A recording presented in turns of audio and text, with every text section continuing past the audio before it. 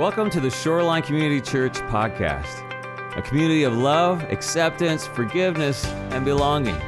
For more information, be sure to check us out online at shorelinecc.com. Welcome to week 6 of our series, Give It Away. And today is it's the last week of this series, and it's hard to believe we're in February already, but this has been a great series for me as I've just been going through and walking through.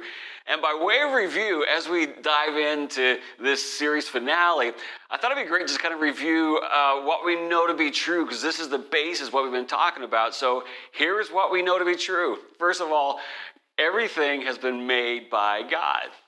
And not only that, the Bible says that everything has been made for God.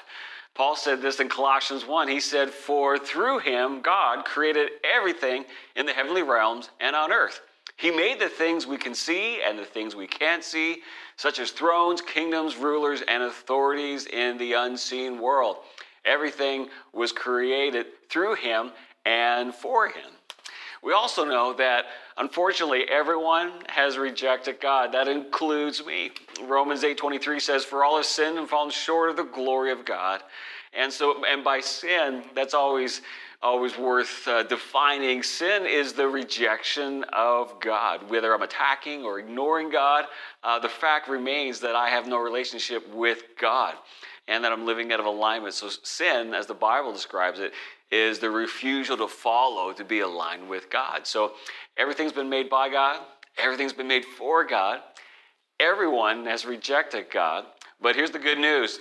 The good news is that everyone has an opportunity to be reconciled to God. John 3:16, "For God so loved the world that he gave his one and only Son, that whoever believes in him shall not perish, but have eternal life." And I love this in 17 when it says, "For God did not send his Son into the world to condemn the world, but to save the world through him. Whoever believes in him is not condemned, but whoever does not believe stands condemned already, because they have not believed in the name of God's one and only Son." And this reconciliation, which gets us to the topic of today, this reconciliation, it takes place through this transfer of power, of us laying down our life, our power, our authority to take on Jesus Christ. And this is our text that we've been studying now for 6 weeks. Matthew 16, where Jesus says, "If any of you wants to be my follower, you must give up your own way," or in other words, deny yourself, "take up your cross and follow me. If you try to hang on to your life, you will lose it. But if you give up your life for my sake, you will save it. And what do you benefit if you gain the whole world but lose your own soul? Is anything worth more than your soul?" The great rhetorical question, of course, no. Nothing is worth more than your soul. So in other words, we give it away to God. And we do this because the work of God only occurs through the power of God in us. We only receive his power as we give it away. I mean, think about it. Almighty God, maker of the universe and all that we see, he invites us to be reconciled to him and to be filled with his Spirit. This is incredibly powerful, to say the least. But we need to recognize that this is not a sharing of power. This is not a consulting relationship where God gives me some ideas and some things to consider and suggestions of how I would live my life. No, this is not the relationship that we're talking about. You know, the prophet Isaiah, he says this beautifully, trying to give us perspective of how great God is in Isaiah 40. I'm just going to read part of it, but boy, I encourage you to read the whole thing. But Isaiah says, starting in verse 13, he says, "Who is able to advise the Spirit of the Lord? Who knows enough to give him advice or teach him? Haven't you heard? Don't you understand? Are you deaf to the words of God, the words he gave before the world began? Are you so ignorant? God sits above the circle of the earth. The people below him seem like grasshoppers to him. To whom will you compare me? Who is my equal?" asked the Holy One. See, this is the God who made us and the God who loves us. And even though we've rejected him, ignored him, tried to do it on our own, God is a God of grace. I love where it says that Jesus came in grace and truth, that grace that sets us free.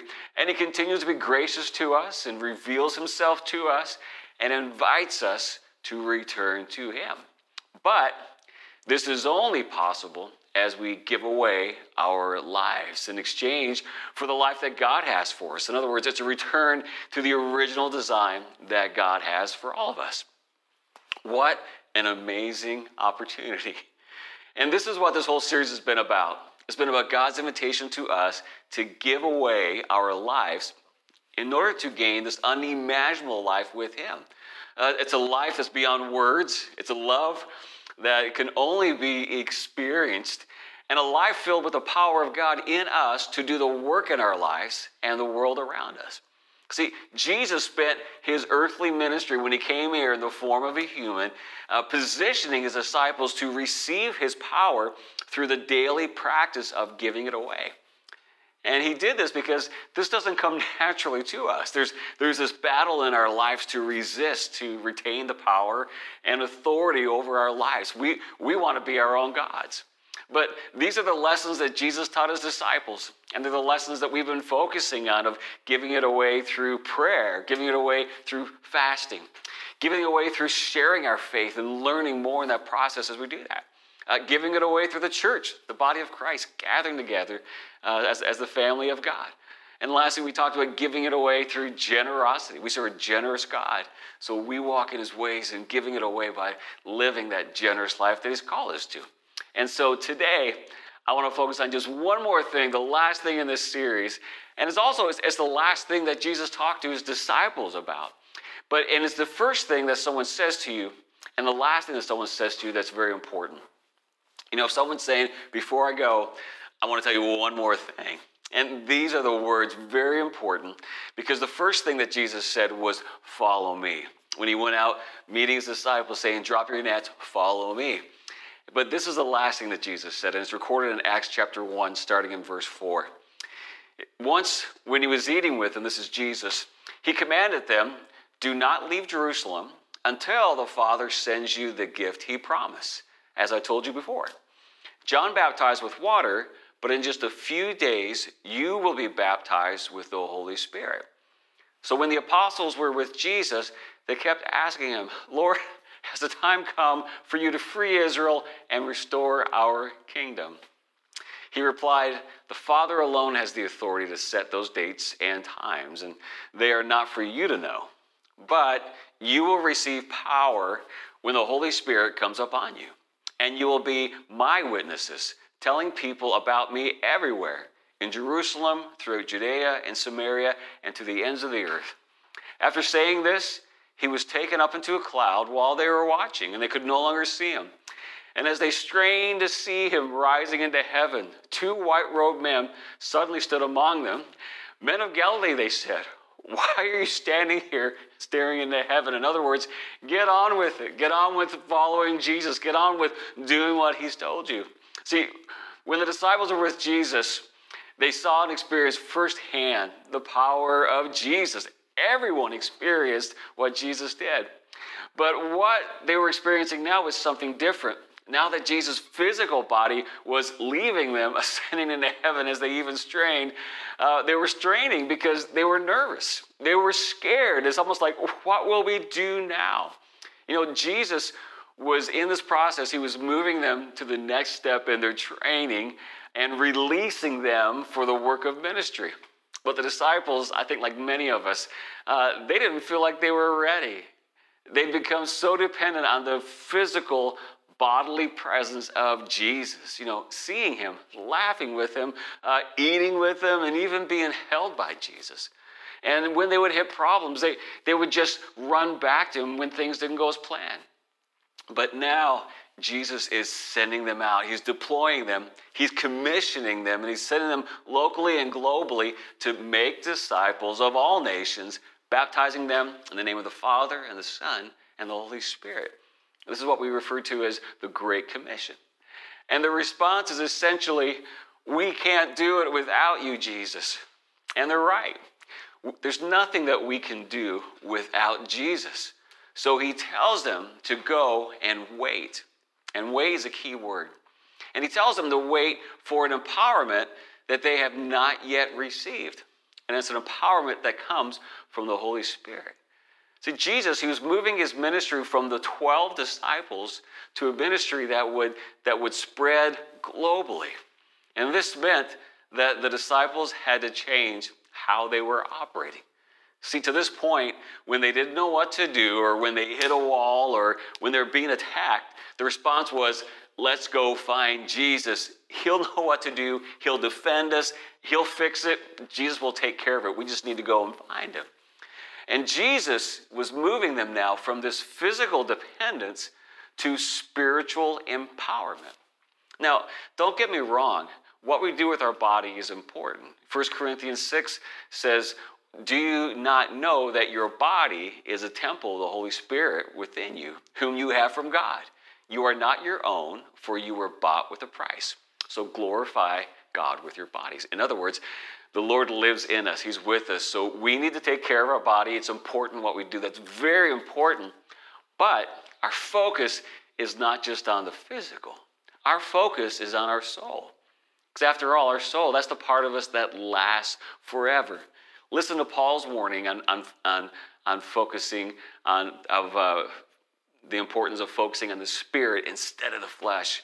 In Romans chapter 8, Paul says, those who live according to the flesh have their minds set on what the flesh desires. But those who live in accordance with the Spirit have their minds set on what the Spirit desires. The mind governed by the flesh is death, but the mind governed by the Spirit is life and peace. The mind governed by the flesh is hostile to God. It does not submit to God's law, nor can it do so. Those who are in the realm of the flesh cannot please God. You, however, are not in the realm of the flesh, but are in the realm of the Spirit, if indeed the Spirit of God lives in you. And if anyone does not have the Spirit of Christ, they do not belong to Christ. But if Christ is in you, then even though your body is subject to death because of sin, the Spirit gives life because of righteousness. And if the Spirit of him who raised Jesus from the dead is living in you, he who raised Christ from the dead will also give life to your mortal bodies because of his Spirit who lives in you. Therefore, brothers and sisters, we have an obligation, but it is not to the flesh to live according to it. For if you live according to the flesh, you will die. But if by the Spirit you put to death the misdeeds of the body, you will live. This is why Jesus says, wait. Wait for the empowerment of the Holy Spirit. As you get ready to deploy and to do the Great Commission, wait for the Spirit. See, this move from the disciples being physically dependent to being spiritually empowered is so important that Jesus even said in John 16, he said, it is to your advantage that I go away. For if I do not go away, the Helper, the Holy Spirit, will not come to you. Jesus is saying to them now, I am not just walking beside you, but I am alive within you. See, the power of the gospel is not that Jesus is part of our lives. The power of the gospel is that Jesus is our life. I love what theologian J.I. Packer says. He says, the Christian's life in all its aspects, intellectual and ethical, devotional, relational, upsurging in worship and outgoing in witness, is supernatural. Only the Spirit can initiate and sustain it. So, what did Jesus mean when he said, you'll receive power when the Holy Spirit has come up on you? What did this mean? Well, what he meant is that when we surrender our lives to Christ, first of all, we are filled with the Spirit. He's talking to the disciples, and as he's talking about this, they recognize already that when they received Jesus, that they received the Holy Spirit because Jesus said in John 20:22, he said, receive the Spirit. See, we are saved, we are fully adopted children of God. Jesus wasn't telling the disciples and waiting for the empowerment that you got one more thing to do in order to be saved. No, that's not what he's saying. He's saying that when you give your life to Christ, the Spirit of God in that moment is within you. Hallelujah.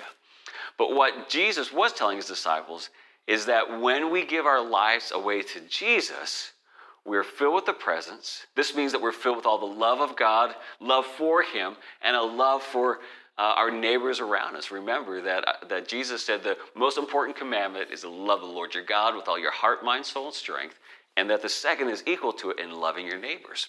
So when we surrender, we love the Lord, we love our neighbors, and as a result, now we are on mission, his mission to share the love of Christ with the world.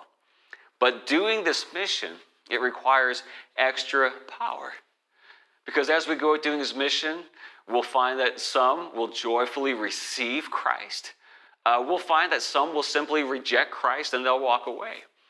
But the Bible is also clear that as we engage in the mission with the Lord, that there are some who will hate us. There are some who will even attack us for following Christ and even just simply living for the Lord. It says this in 1 Peter 4:12, when it says, "Do not be surprised at the fiery trial when it comes upon you to test you, as though something strange were happening to you." Verse 13 says, "But rejoice insofar as you share Christ's sufferings, that you may also rejoice and be glad when his glory is revealed. If you are insulted for the name of Christ, you are blessed. The Spirit of glory and of God rests upon you." So in other words, Jesus is saying, you're going to need extra power to do this, because I don't know about you, but I can't think of very many times when I've been attacked and persecuted and I've went, oh, glory to God. This is great. This is strengthening me. It's the attitude I should have.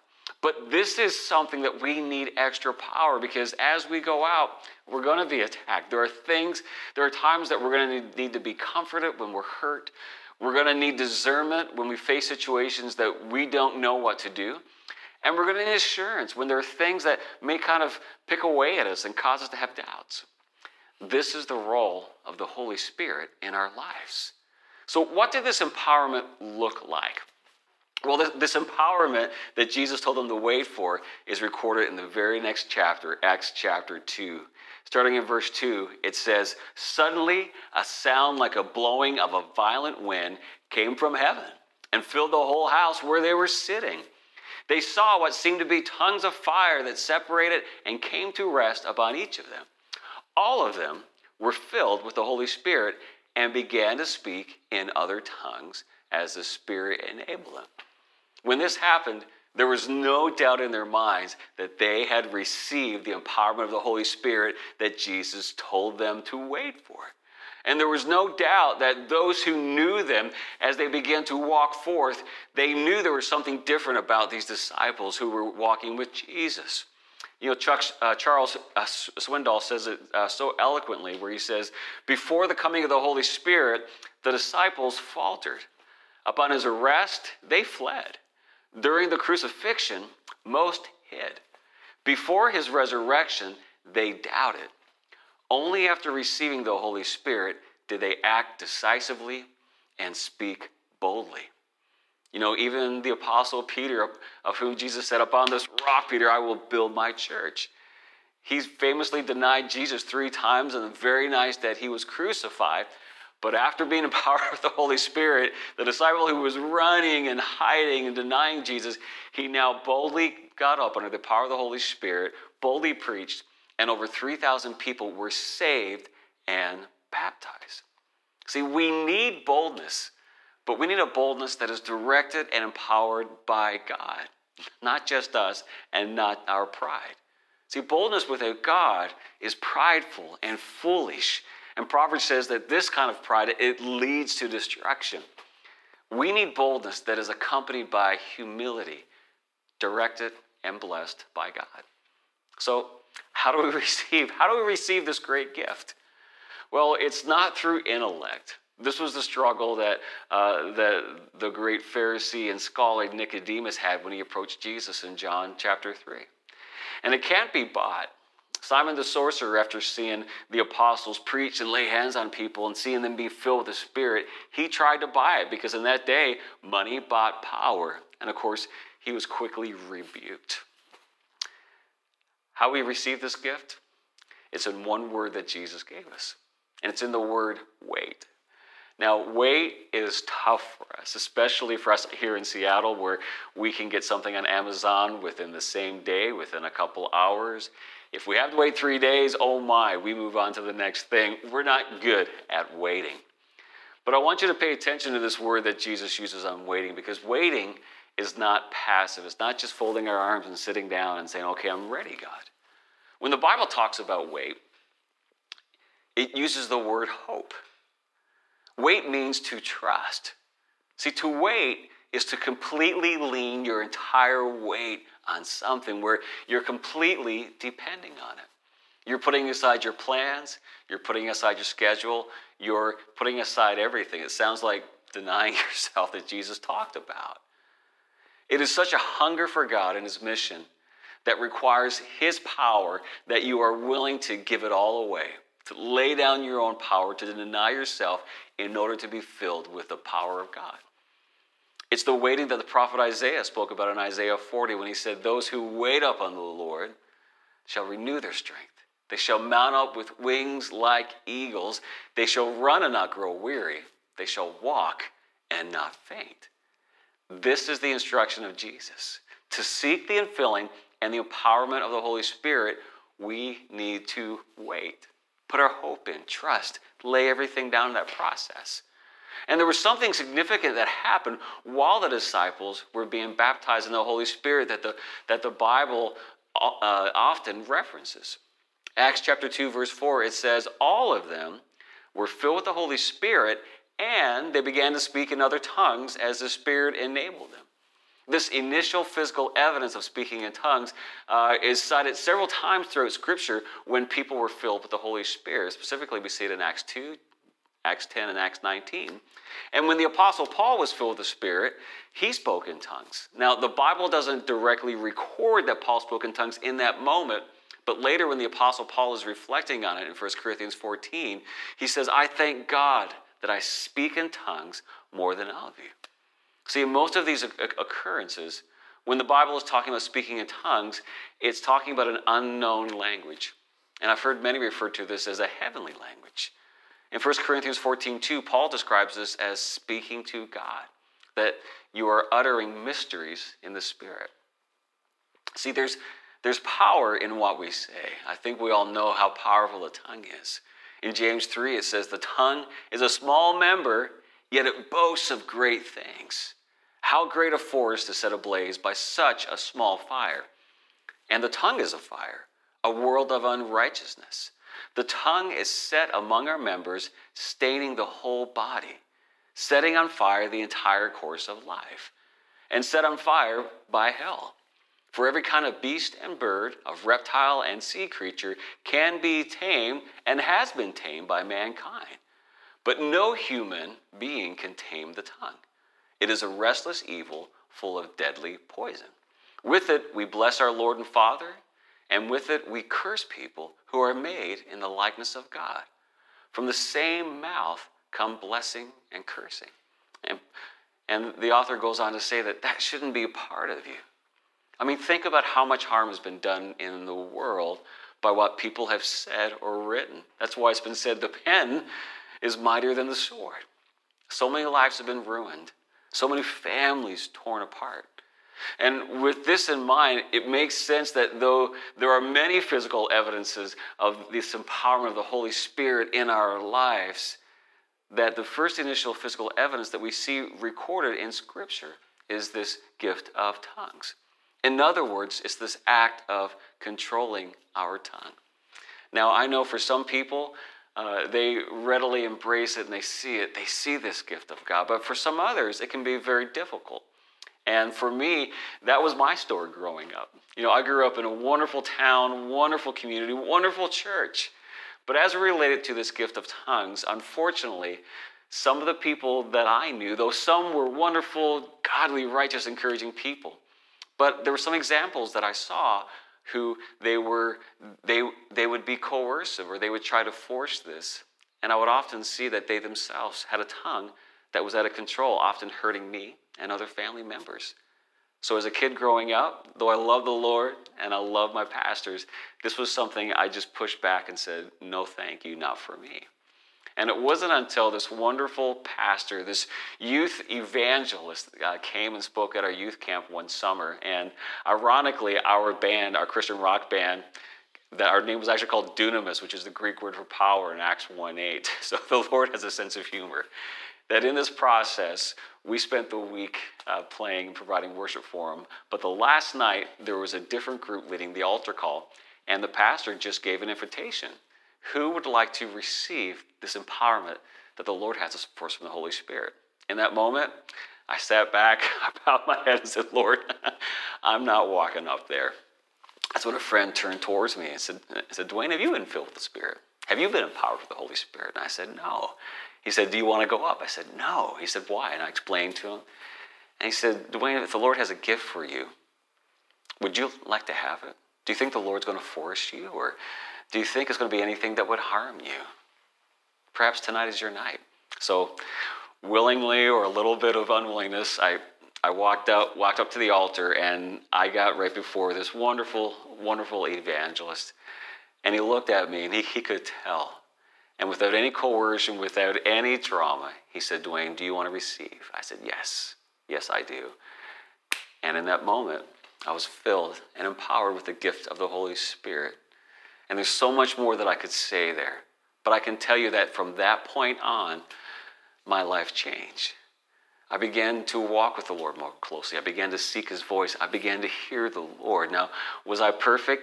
I was still a teenager walking through life. But that was a marked moment in my life.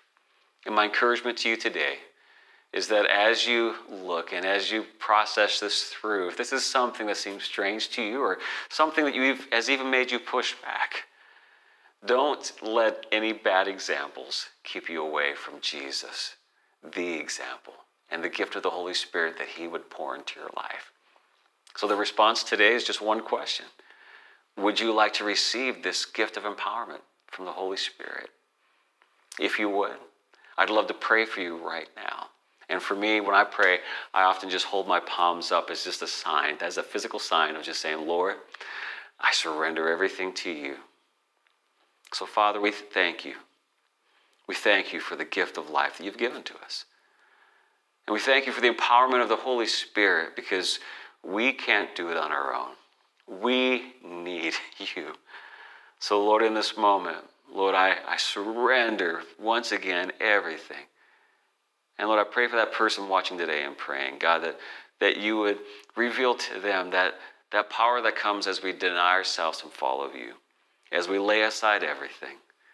And Lord, you've called us to be on mission with you. And it's a mission that can only be done by and through you in our lives. So we open our lives to the power of the Holy Spirit. And we pray, come Spirit, fill me, empower me, strengthen me. I give you control of everything. Take my tongue, take my mind, take every part and use it. Speak through me, I pray, in Jesus' name. Amen. Amen. Let me encourage you to keep walking in that way. Keep seeking the Lord. Keep seeking the Lord. He is not coercive. He forces no one. Be filled, be empowered.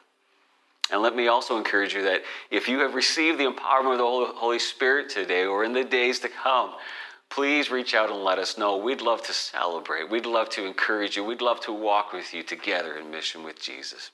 Amen. Hey everyone, thanks again for joining us as we concluded our series on giving it away. And again, be sure to tell the story. The Bible says that we overcome by the blood of the Lamb and the word of our testimony. Our testimony encourages each other. So tell your story, go to your friends, go to your family, and share it with us. We'd love to hear from you. You can just email us at info@shorelinecc.com, or you can post a comment here, whether you're watching on YouTube or on Facebook. I'm so excited about this next season. Let's continue to walk in the way of the Lord, giving our life away, empowered by the Holy Spirit, so the world would know there's a God who loves them. This is our benediction. Let's say this together. May the Lord bless you and keep you. May the Lord make his face to shine on you and be gracious to you. The Lord turn his face towards you and give you peace. Now go and live for Jesus. We love you all so very much. God bless you all.